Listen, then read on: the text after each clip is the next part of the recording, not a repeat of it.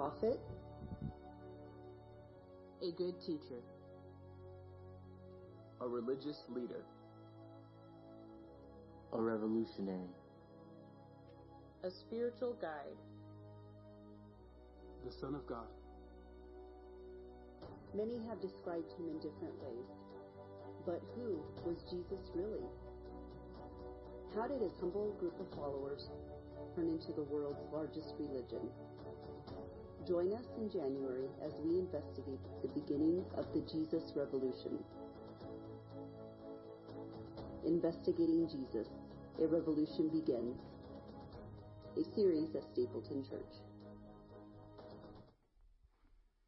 Well, good morning, everybody. I'm so glad you guys are here. My name is Matt Wolf. I'm the lead pastor here. We are all about helping people follow Jesus, even on snowy days.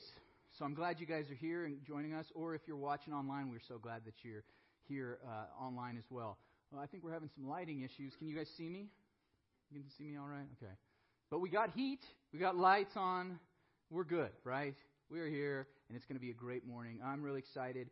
We believe in helping people follow Jesus, and one of the best ways to do that is in community. We think it's nearly impossible to follow Jesus on your own. That's why we stress community groups so much here. We just launched those, some of you last week. Maybe because of snow day, you're going to start this week. Please, if you haven't, get in one of those. We're excited because we had the most people ever and the highest percentage ever of people in community groups this semester. So that's pretty awesome, isn't it? Yeah, thank you guys for doing that. Almost 80%. Our goal is 100, though, so if you're not in one, get in one. Okay? Let's just say that, right? Okay. But we're excited about today. Yeah, new group starting now. That we are going to be jumping into Luke chapter 5. We're going to go from verse 33 all the way to chapter 6:11. So next week, we're actually starting a new series called Change Agents. We're going to continue to investigate Jesus through the Gospel of Luke, but it really shifts as it begins moving from the movement, the revolution that Jesus was starting, into the people that he was creating to change the world, which includes, God willing, hopefully, you and me. So how can we be those people that can change the world like God has called us to be? The change agents. So we're going to be jumping into that, and I think today's message is going to be really important because we are going to choose Jesus over religion. Because here's the bottom line. Jesus didn't come to start a religion. He came to start a revolution. Okay, so we're going to talk about why we need to choose Jesus over religion again and again and again. And that's so important. I don't know about you, but I had a religious upbringing. My parents were awesome followers of Jesus, and they took us to this church. We were in a small town, so it was one of the only churches really available to us. But you walked into the back of this church, and everything was wood. You know what I'm talking about? It's like wood paneling, huge hardwood back pews, right? And then there's this gigantic pipe organ in the back of this place. It wasn't a very big church, but that pipe organ was enormous. And when they played the pipe organ, it was louder than any rock concert I've ever been to. Anybody been to one of those churches? You know what I'm talking about? Blasting loud. There's like a little choir loft even in this tiny church, and then up front on the stage, I don't know what, you probably don't call it a stage, up on the platform, there were those thrones. Does anybody have an experience with that? There's like 4 thrones, and the pastor and the elders would sit on the thrones and look at you, and you're like, I'm doing something wrong today. I just know it. As a little kid, I'm like, you'd sit down, stand up, okay, oh my gosh, sit down, oh no, I think I got it wrong. You know, you're sitting down when you're not supposed to, and then finally the message comes, and oh my gosh. Every week I was like, okay, please let there be one of those little wooden pencils in the back of my pew so I can draw something today, because there's no way I'm making it through this service today. You know, I like the hymns. I actually still love hymns. But man, it was hard. It was like the same songs every week, the same prayers that we prayed every single week, the same traditions, the same message, at least it sounded like to me. You know, it was like the same thing every week. And I think if that was my only experience, I would have been like, man, I want to leave that in the past. Isn't there something better than that? And I'm not trying to dog traditions and rituals and preferences and all that good stuff. That's not what I'm trying to do today. But what I am trying to say is actually that's not what Jesus came to start. He didn't come to start a religion, but really a revolution that would transform the world. There's enough religions out there. Jesus didn't say, hey, let's make a new one, and this one's going to be better than the other ones. No. He's like, this is going to be something completely different. And that's why we want to choose Jesus over religion. And I hope that you guys, no matter what your religious experience, because some of you have that, some of you have different ones. Some of you, maybe this is your only religious experience. it doesn't feel religious to me, but to some people it might. But maybe this is your experience or you have something different. But whatever it is, as we come to this passage today, we're going to learn from Jesus himself that there is something greater than all our traditions and our religious preferences and the rules that we make. Because aren't there a lot of rules in religion too? Do this, don't do that. Okay, now we don't have light, okay? Oh, hey, there we go. Now we have too much light. Just the right amount of light. Thank you, guys. Thank you, Sonny. Great. If you ever see Sonny running around, and we got a whole great team, but Sonny just can figure out everything. Like, no matter what happens, he figures out a way to fix it. I love you guys. Okay, so today we're going to learn, as we investigate Jesus, that he actually was not here to start a religion, but a revolution. And that's why we're going to choose him in a lot of different ways. And in 3 specific ways, we're going to see how we need to choose Jesus over religion. So that's what we're going to do today. One other thing I wanted to point out before we start our diving into the passage today is that we have a midweek podcast. Okay, so if you hear our messages on Sundays, we put those up on podcasts, up on our Stapleton Church Media tab. You can subscribe to the YouTube videos or the audio, get it sent straight to your phone. But we also have this midweek podcast called The 10,000, because there are 10,080 minutes in a week, and you're only here for 80 of them. So this is a podcast for the other 10,000. And each week we kind of dive a little bit deeper into some of the stuff we're talking about on Sundays, and we answer your questions. So we started a new season of the 10,000 just this past week, but we're going to continue that. So if you have questions, you can send them in to Sawyer, send them to strap@stapletonchurch.com. That's trap with 2 P's. But if you have any questions about the message, about what we're doing here, about the Bible, whatever it is, send in those questions, and we'll address them and answer them on the midweek podcast 10,000. And you can subscribe to that, and you won't miss any episodes with that either. Okay, so enough with that, enough of the details. Let's get into this passage, Luke chapter 5, verse 33 through chapter 6, 11. And we open at this passage, and we're going to learn 3 things that Jesus taught us to choose. And the first one is that we need to choose transformation over tradition. To choose transformation over tradition. And this is what we see here in verse 33. We read, they said to him. Just jumps in there. They said to him. Well, who is they? They are the religious leaders. The religious guys that are like the deacons. They're the elders. They're the pastors of that day. The righteous Sunday school teachers. Okay, these are the people, and they're going to be referenced, the Pharisees. We're going to talk about them a little bit later. But these are the guys that everyone looked up to. They have everything together. They're the spiritual leaders, right? And they say to Jesus, John's disciples often fast and pray, and so do the disciples of the Pharisees. But yours go on eating and drinking. So Jesus' disciples here have a reputation for being some partiers, it sounds like, right? Okay, everybody else is fasting, everybody else is praying, but what are you guys doing? You're eating and drinking. And just last week we saw that they're having a party even with sinners. That was a big deal. He was with all the tax collectors after Levi had become a follower of Jesus. All of them, they're partiers. And Jesus, they're attacking Jesus, aren't they, right? They're challenging him, but they're doing it by pointing at his disciples. Your disciples, they don't want to go head with Jesus quite yet. And they say John's disciples. This was John the baptizer. He was the great preacher, went out in the desert, was baptizing all sorts of people. Speaking of which, we're doing baptisms next week, so if you've never publicly declared your faith, we'll do it next week, okay? You can get in the water, I'll dunk you. Okay, but John's disciples, they're fasting and praying. So are the Pharisees, all the religious leaders of our days, the people who are the moral examples for us. They fast, they pray. But not your guys. So this is, I think, interesting, because if you've read anything that Jesus said, he actually taught people to fast. In the Sermon on the Mount, he says, when you fast, implying that we should be doing it, right? Not if you fast. He says when you fast. And that's why even as a church, back in January, you may remember we did our 21 days of prayer and fasting.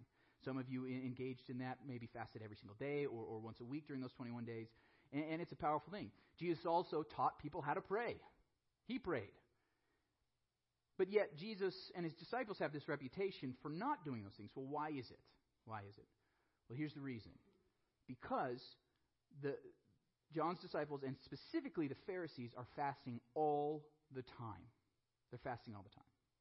See, in the Old Testament, it was prescribed that there were certain fasts throughout the year. That for high holy days, you'd have a special day of fasting. And then what the Pharisees did was that they wanted they basically made some traditions around that. Not only would you fast on the one day that you were supposed to that month, but they fasted the day before and the day after. Because that's what you do when you're religious, right? You make up some more traditions. Okay, so they did that. We're going to fast 3 days instead of just one. And then they said, well, on the Sabbath day, that's a holy day, why don't we fast on that day too? So every week now they're fasting 1 day a week. And then on top of that, some of the good Pharisees, as is mentioned in the Scriptures, some of the good Pharisees were like, well, 1 day, that's not enough. We have to fast 2 days a week, every single week. See, they're making these tradition on top of tradition. Like, it's not enough just to do what the Bible is saying. We're going to go way beyond that. And that's kind of how traditions begin to form. Okay, we're going to do these things because this makes, if 1 day of fasting makes you holy, well, 3 days, that's way better. If 1 day a week is good, 2 days is better, right? This is their mind, and it becomes a tradition. And now what they're doing is they're saying, well, we follow our traditions. What about you? Why aren't you as righteous as we are? Right? They're judging Jesus and his disciples because they're not up to these traditions. And what happens with those things is that, yes, they start out as a good thing, like, oh yeah, I think I want to go above and beyond for God. I'm going to fast 2 days. I'm going to fast 3 days. But then when they start forcing everybody else to do those things, and it becomes the expectation, it's no longer about drawing close to God. Because here's an interesting thing about fasting, is that fasting often in the Bible was either when things were going really, really bad, or when there was grieving going on. Things were going really bad. When Esther was, all of God's people were about to be killed. Esther's about to go into the throne room of the king. She thinks she might get her head chopped off if she goes in there. She told all the people, fast for me. Okay? Connect to God and pray because we need God to come down and do something to help us. There also were fasting when Jerusalem got destroyed because they're grieving, they're in mourning. We've got to fast. When someone dies, it's important. They would fast. But now they're doing it all the time. It's like we got to fast twice a week, every single week. We need more ritual. We need more tradition. So what does Jesus say in response to these things? This challenge that is coming at him. Verse 34 we read, Jesus answered, "Can you make the friends of the bridegroom fast while he is with them? But the time will come when the bridegroom will be taken from them. In those days they will fast." So Jesus isn't against fasting, right? But he's saying that there is something special going on that means his disciples, it's okay, it's even good for them not to fast. Well, what is that thing? Well, it said that the bridegroom was there among them. Who's the bridegroom? Anybody? Jesus. That's the good Sunday school answer. Jesus is the answer, right? Okay, Jesus is saying, I'm the bridegroom. They were called the bridegroom. We know that as the groom, in case you were mistranslating that right there. Okay, the groom at a wedding. Okay, the groom is coming. And in those days, the groom would finally come into town on the wedding day for the first time he'd be there. And when he showed up, what does that mean? It's time to party. Okay, it's time to party. And, we spend a ton of money nowadays on 1 day. We get it totally mixed up. Because back in those days, they would have a 7-day party, right? 7 days, that's a real wedding party. So I just want you to imagine the best wedding you've ever been to. Okay, you go, it was a great ceremony, sweet kiss, and then afterwards you go, there's good snacks in between because, man, they make you wait way too long, don't they, for the reception nowadays.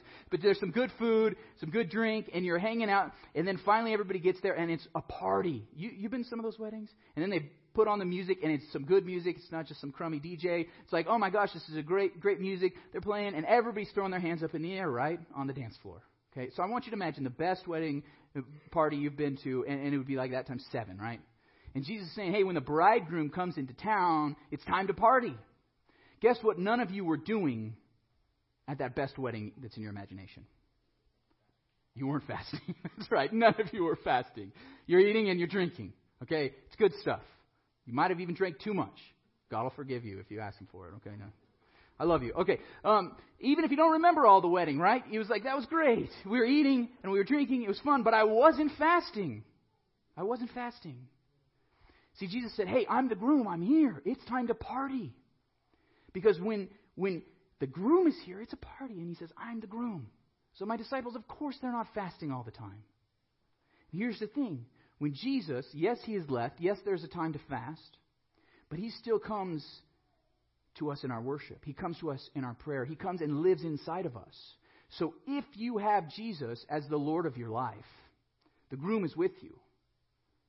And you should have the same joy that comes with the best wedding party you can ever imagine. Okay? Here's the thing about following Jesus. We talked about this in our Christmas Eve message. Is that yes, you will have eternal life and eternal joy when you die. But that joy starts now. Okay? The true happiness, you can have it starting right now. And that is actually the transformation that should happen in your heart when Jesus comes into it. You should begin to experience the fullness of joy in your life, even in hardship. Experience that joy. And that's because Jesus has transformed you. So what Jesus is saying here in this section is that we need to choose transformation, the transformation that Jesus brings, over tradition. He's not saying get rid of all tradition forever. There's some great things about tradition. He's not saying don't ever fast, don't ever pray. Of course you do those things. But he says there's a transformation that happens because of me now. My disciples have experienced it. They're celebrating because I'm here with them. My followers who don't even know me yet, that's us, they will be celebrating as well because I have transformed them from the inside out. And that's why we choose transformation over tradition. We choose transformation over tradition. And I want to challenge you guys to do the same. You know, there's something amazing that happens at a great wedding, right? That even like introverted, closed-off people, they go to a wedding, they celebrate. I remember I did this wedding for this guy, and I knew him for a few years before I officiated his wedding. He was quiet, introverted, didn't talk to anybody, kept his head down all the time. You should have seen him on his wedding night. That's not what he looked like. In fact, I mean, he still has been completely transformed. He met this girl, fell in love, and they're so excited. It's a transformation, right? Okay, so in the same way, when we are with Jesus, when He is in our heart, there's a transformation that happens that brings a joy. And that's why we need to choose transformation over tradition. So if you notice that this transformation happens because of the person, right? Because of the person of Jesus. And it's that relationship that actually is the next thing that we're going to notice. So Jesus is starting to point this out. And we're going to jump ahead now to chapter 6. We'll get back to the end of chapter 5 at the end of the message. But in chapter 6, Jesus is going to teach us our second point, is that we need to choose relationship over rule making. Choose relationship over rule making. And the relationship I'm talking about is the relationship we have with Jesus, or with God through Jesus, with the Father in heaven. And Jesus is going to say we need to have that relationship over rule making. Over rule making. This is what we see in chapter 6, verse 1. It says, one Sabbath, Jesus was going through the grain fields, and His disciples began to pick some heads of grain, rub them in their hands, and eat the kernels. Some of the Pharisees asked, why are you doing what is unlawful on the Sabbath? Why are you doing what is unlawful for the Sabbath? So what is going on here? Here's the Pharisees again, the religious guys, the leaders.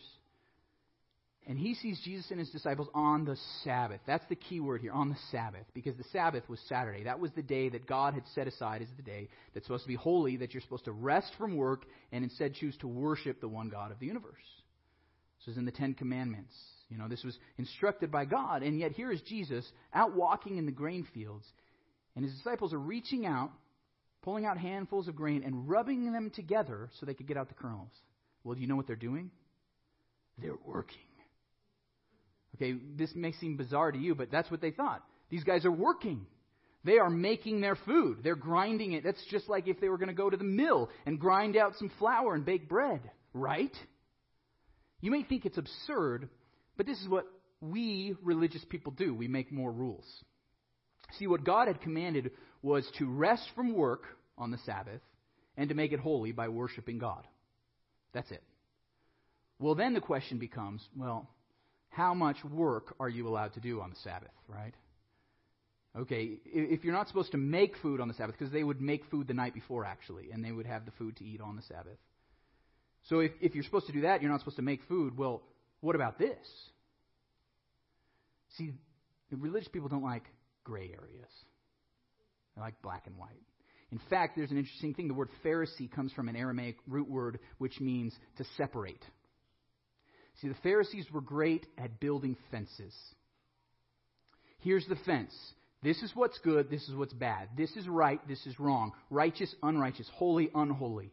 And we're going to clearly define what the line is so we know who's in and who's out.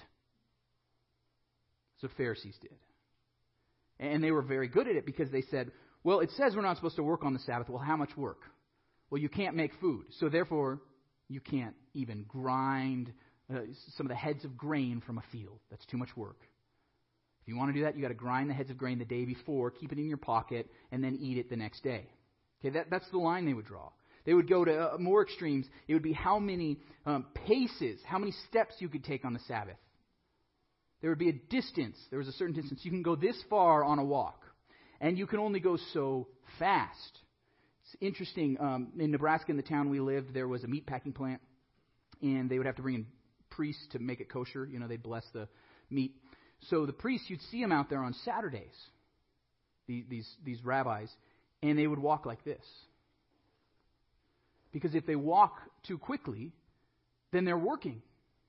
But if they just go out for a little stroll and make sure they only go the certain amount of steps, it's okay.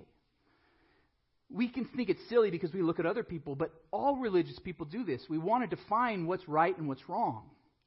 And what Jesus is saying is actually there's the relationship that's way more important than these rules that we're making. Because the Bible never said you can't reach out into the field and rub some current grain so you can get a kernel out and eat it. But we've made that extra rule now. It becomes this tradition. It becomes this rule that's been made up by human beings, not by God. And what Jesus says in response to them in verses 3 through 5 is that he said, hey, let me tell you about the Scriptures. You guys love the Bible, right? Well, in the Scriptures, you may remember this story, 1 Samuel chapter 21. Jesus is just telling them, right? You guys don't remember this story. That's okay. But King David, was fleeing. This was before he was king. He was fleeing from King Saul, who wanted to kill him. And David is running, and he's kind of hiding from Saul, who he knows is coming to kill him. But his men are waiting for him, his soldiers that are going to protect him. And he goes, and he's like, I need something to eat. My soldiers need something to eat. We're on the lam now. Where does he go? He goes to the temple. Tradition tells us it was on the Sabbath. So he goes into the temple, and he talks to the priest. He says, hey, I'm on a mission from the king. He actually lies. Okay? Oh, my gosh. He lies. He says, I'm on a mission from the king. And the priest looks at him and says, okay, what do you need? David says, I need some bread. I need some food for me and my men. Do you have anything? And the priest says, sorry, all that we have is the special showbread, the bread that's used in the worship services that only the priests are allowed to eat. You common people are not allowed to eat it. But what does the priest do? Because this man is an emissary for the king, he gives him the special showbread. David takes it, and he and his soldiers eat it. Okay? So Jesus says, hey, remember that story in the Scriptures? It seems like an exception to the rule, right? It seems like an exception. And then what Jesus says next kind of confirms why he says this story. He says in verse 5, chapter 6, he says, the Son of Man is Lord of the Sabbath. Jesus is talking about himself. He called himself the Son of Man. He said, I am the Lord of the Sabbath. I am the King of the Sabbath. The reason why we have a Sabbath day is so you can worship me, is what he's saying. So therefore, I am much greater than any stupid rules you are making for the Sabbath. In the same way that King David, or on a mission from the king already anointed to be the next king, he was an exception to the rule because this is the king. If the king is hungry, you've got to feed him, even if it's special bread that the king isn't supposed to eat. So it's about the relationship. It's about the person. Jesus says, if I'm the king of the Sabbath is for me. It's more about me than these little rules you're making. And if any of these rules detract from your relationship with me, get rid of them. That's what Jesus is saying. Because the relationship is more important than the rules that we make. So choose relationship over rule making. Now, if you think about this, we know it's true. So this week was my first full week back at work for my paternity leave, and so we're just trying to survive, right? We have like a whole 2-hour routine, 3-hour routine in the morning just to get ready so I can get out the door and get to work, right? Okay, so basically I have all these ritual, the routine that you go through, getting everything ready, trying to take care of the twins and our daughter McKinley, and everything's going well. And by the end of the week, I have the routine. I got everything figured out right so that I can get to work on time. And then Thursday morning, I'm just about to get ready to leave. McKinley looks at me and said, Dad, would you please visit me? Can you visit me? She just wants me to sit there and talk with her.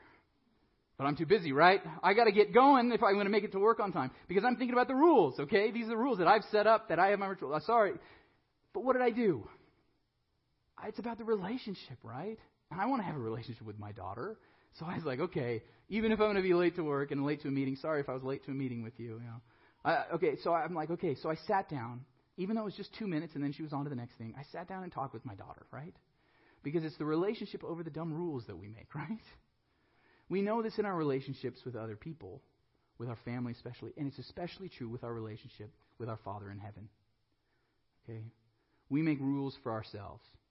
To worship weekly, to get up in the morning and pray, to read our scriptures daily. Okay, why are we doing all of those things? Sometimes we forget. It's not for the rules themselves. It's for the relationship. It's all about Him. This doesn't mean we stop worshiping weekly or stop praying or reading our Bible. No. But we do all those things to grow in our relationship with God. We come and worship weekly because we get to worship the King of the universe. We wake up in the morning, some of us early, some of us are night owls and we pray at night. That's cool too, okay? But we do that so we can set a time so I can develop this relationship, grow in this relationship with God and His Son, Jesus Christ. That's why we make time and carve time in our week for community group because we want to have the relationships with other men and women that are God's people, right? We do this in our lives because it's about the relationship over the rules that we make. Over the rules we make, okay? Because we just make these extra rules, don't we? You can watch this movie, but you can't watch that. R-rated movies are totally off limits, except for Braveheart. For some reason, that one gets shoehorned in. War movies are okay. The Passion of the Christ, of course, that's all right. We make these dumb rules, don't we? What you can watch, what you can't watch, what words you can say, and what words you can't say. You can say shoot, but don't say. See, we have rules about that, right? Of proper decorum about what you can do, what you can't do. Okay, we make all these rules as religious people, but it should always come subservient. Now, in your life, you can make rules for yourself. You can have strong, firm convictions about things. You should. Even firmer convictions than your pastor, maybe. Like, Matt, I would never do that. Well, good. Be firm. Have a conviction about it. But that's your conviction. When you start putting it on other people and making them do it, or looking down on them because they're not as good as you, we're becoming the Pharisees. Okay, our convictions are personal. This doesn't mean we don't encourage people, or when they're in outright sin, we call them out, in love. But for these extra rules, because we're making fences. We're the Pharisees, aren't we? We do this. Larry Osborne has a great book called Accidental Pharisees. I think the title says it all. That we accidentally become these Pharisees, and we're making up fence after fence after fence. This is good and this isn't. So, if you're going to make up those rules for your life or for your family, know that you've made the rules and they are subservient to the relationship that we should have with God. Okay? We choose Jesus over religion. We choose relationship over rule-making. And there's a third thing that Jesus is going to teach us in the third and final story today, is that we need to choose people over preference. See, it's not just our love for God, that relationship, that vertical relationship. But Jesus is also going to challenge us to think on these horizontal relationships with other people around us. And what we need to start thinking is, how can we choose people over preference? And that's what happens next. In verse 6, what we see is, it was on another Sabbath. On another Sabbath, Jesus is in the synagogue teaching, because that's what He did. He worshiped weekly. And He's teaching in the synagogue, and in walks a man with a shriveled right hand. Okay? He has a shriveled right hand. So something, either it's a defect or an accident or something, but his hand is shriveled. He can't use it properly. And it's his right hand, and that means probably his work hand. Okay, what is it? 85% of people are right-handed, maybe even more than that. Somebody will know the statistic. But this is working, and so this is important to him. And he comes in looking to be healed. And what did the religious people, the Pharisees, start thinking? Well, this is the Sabbath. You can't heal someone on the Sabbath because it's work. They're still stuck on this Sabbath rule, right? You can't work on it. You can't heal this man, especially because it's just a shriveled hand. Just a shriveled hand. This is what they would have thought. Because they thought, he's going to have a shriveled hand tomorrow. This isn't life-threatening. If it was life-threatening, of course you can heal him. But he's going to have that shriveled hand tomorrow. He probably had it yesterday. You can wait one day, a few hours, really, to heal this man. And Jesus hears them, and He knows what they're thinking. So he calls the shriveled man right in front of everyone in the synagogue. Come up here. Has him stand right in front of everyone. All the religious people, all the Pharisees are looking at this man. And then Jesus addresses them.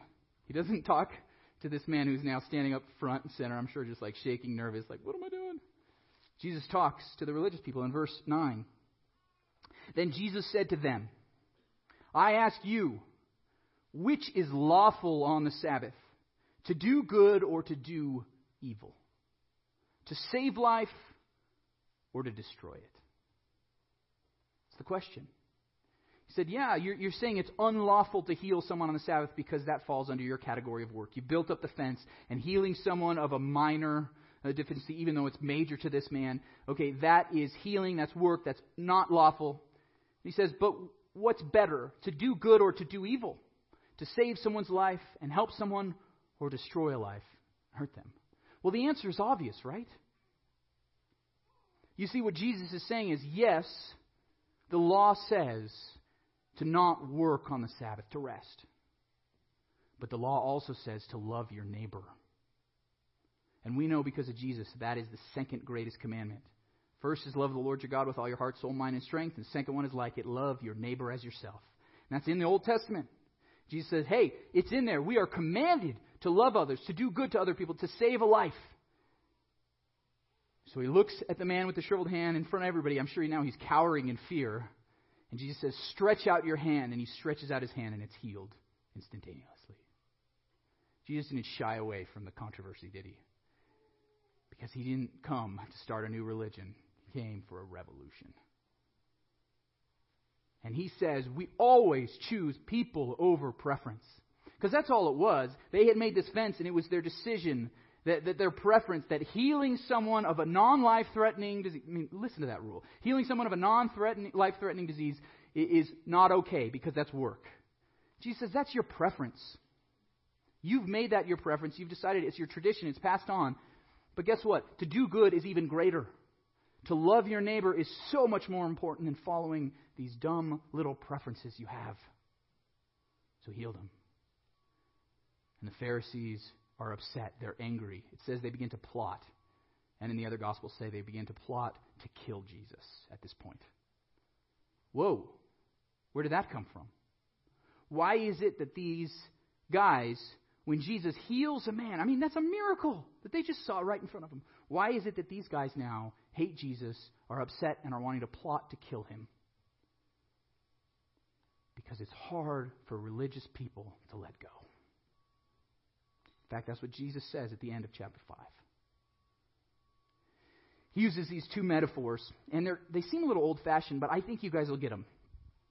He says, hey, explaining this situation, he says, you know, if you have a hole in your clothes, what do? Now, most of us, we just buy some new clothes, right? But back in the first century, people had maybe two sets of clothes. So if you got a hole in one of them, you're going to fix it, right? You're going to patch the hole. So he says, what do? What you try to do is try to match the material. If you have some clothes that you've worn out for a while and they're kind of beaten up, you can kind of tell, like the sun's been working on the color a little bit. You're going to try to find some material that matches it, that's already stretched out, that's already sun-worn or whatever, and then you match and you patch it with that. So not only does it look right, but it also doesn't stretch or change in the same way because the material is old together. He said, you patch an old hole in old clothes with an old patch. He says in the same way, if you get brand new clothes and you get a hole in it, you're not going to put an old patch in there because then when the clothes start to stretch or it's going to look funny and it's not going to work. It's not going to hold together right. He says you patch a new hole with new cloth and old hole with old cloth. You guys tracking with me? He says, okay, hey, in the same way, it's hard for people that are stuck in the old ways to bring in the new. He said, I'm bringing something new. We need something new completely, not the old religion. And he uses a second metaphor. He says, hey, think about wine. Okay, you guys buy it in the box or in the bottle. He says, but hey, wine in his day came in wine skins. Okay, and these wine skins, if you're going to get new wine, okay, you put the new wine into new wine skins. Because when you put the new wine in, what does it do? It ferments and expands. So you want the new skin that's tough and so that it can stretch as the new wine expands. And if you have old wine, you put it in an old skin because it's not going to stretch in the same way. If you put old wine into a new skin, it's not going to stretch. It's going to actually be tough. You're not going to be able to drink out of it. And if you try to put the new wine into an old skin, it's going to stretch even more and it's going to burst. Okay? You guys tracking with me? This is an old metaphor. But what Jesus is saying is, hey, the old wineskin only can take old wine. The new wineskin can only take new wine. And what he's saying is it is so hard for people stuck in the old ways, the old traditions, the old rules, the old preferences, to accept the new thing that's coming. He said this in the very end in verses 38 and 39 of chapter 5. He said, new wine must be poured into new wineskins, and no one after drinking old wine wants the new, for they say the old is better. That's what people say. The old is better. I like the old songs. I like the old rituals. I like the old church. I like the wooden pews. I like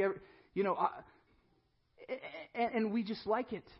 This is the best way to do it too. We even make it the religious thing. Our preference becomes the most important thing because these old songs are so much better than the new ones. Our old way of preaching is better than the new way of preaching. You see how this kind of applies to us today? And if you're thinking, well, Matt, this is a new, young, modern church. Why are you preaching this message to us? Well, here's the thing. We, too, can make what we are doing right now into the old very soon. Okay, there's an interesting thing in our culture. Yes, if you grew up in a church like me when I was a little kid in that very old, it was like, man, they were doing this the same way 200 years ago, right? Seems the same. But then you go to the churches from the 1960s and 70s. Okay, some of you grew up going to church like that, or you got saved in a church like that. And it was amazing. It was new. I mean, there's a guitar in worship. What the heck? Like, this is so cool and new. But now those same songs are old. If you go to a church sometime that was started in the 60s and 70s, they're still singing those same songs. And they preach the same way. And you look around and everybody's the same age. Except it's older now, right? And then there's the churches from the 80s and 90s. They were going to be doing something really new, seeker-sensitive or whatever the style was. Okay, they're going to do things new. And they have even a rock band. There's an electric guitar this time. I mean, that's how new it is, right? And it's going to be so new, a new preaching style. There's going to be drama. There's not even going to be a pulpit or, oh my gosh, it's totally different. But now if you go to those churches, they're still singing the same songs from the 80s and 90s and the same preaching style and the same drama and skit, except it's the same people reaching the same demographic. Same thing happens in the 2000s and into the 2020s, okay? I say this because we are so prone to religion. We're so prone to choosing our preferences, our rules, and our traditions over the new. And I don't want us to become those accidental Pharisees. I don't want us to get stuck in our traditions because, yes, I don't have a pulpit at all up here, right? I use a TV. Okay, pretty soon that's going to be our tradition. And if I change it, you guys are going to be upset. I like back when you used a TV, that was so much better. Okay, we do this, right? And I don't want us to do that. We can't do it because Jesus came to bring something new, came to bring a revolution, not just another religion. So this is a challenge to every single one of us. And as we have the band come up right now, I want you to realize that Jesus came for a revolution. He came for the new. So we always need to choose the transformation over tradition. We always need to choose the relationship with God over our rules that we make. We always need to choose people over preference because Jesus came to save people. And this may mean, yes, I'm a millennial. Okay, I'm cool and hip, maybe, right now. Probably not. And then Gen Z is coming up right on our heels, right? Everything's going to have to change again and again and again and again. And we're going to keep changing again and again and again because Jesus came for the new, not the old. In fact, He came and died on the cross to purchase the souls of the men and women around us. Okay? It's about Jesus, and we need to always choose Jesus over religion. Choose Jesus over religion. Let's pray. Lord God, this message, I know that it's a challenge for every single one of us. I like hymns. I still remember those hymns I sang as a kid. And there's some things that are challenging. I see what people are doing, and it's hard for me personally to accept the new, Lord. But I pray that you'd always challenge us to continually choose you, Jesus, over everything else. Because you didn't come to start a new religion, you came to start a revolution. And may that revolution start in our hearts. For the men and women here who are saying, wow, I love this idea. I don't just want another religion. I want something new. If you're here today with eyes closed and heads bowed, if you're here and you say, I want to choose Jesus today for the first time, I want to challenge you to do that. That through this next song, I want you to accept the grace of God, say a little prayer, and receive His forgiveness in your life and His grace. Because His grace is new, and it's so much better than the old. Lord God, I pray for all of us that we would fall in love with the new because You are the new and You make all things new. In Jesus' name, amen.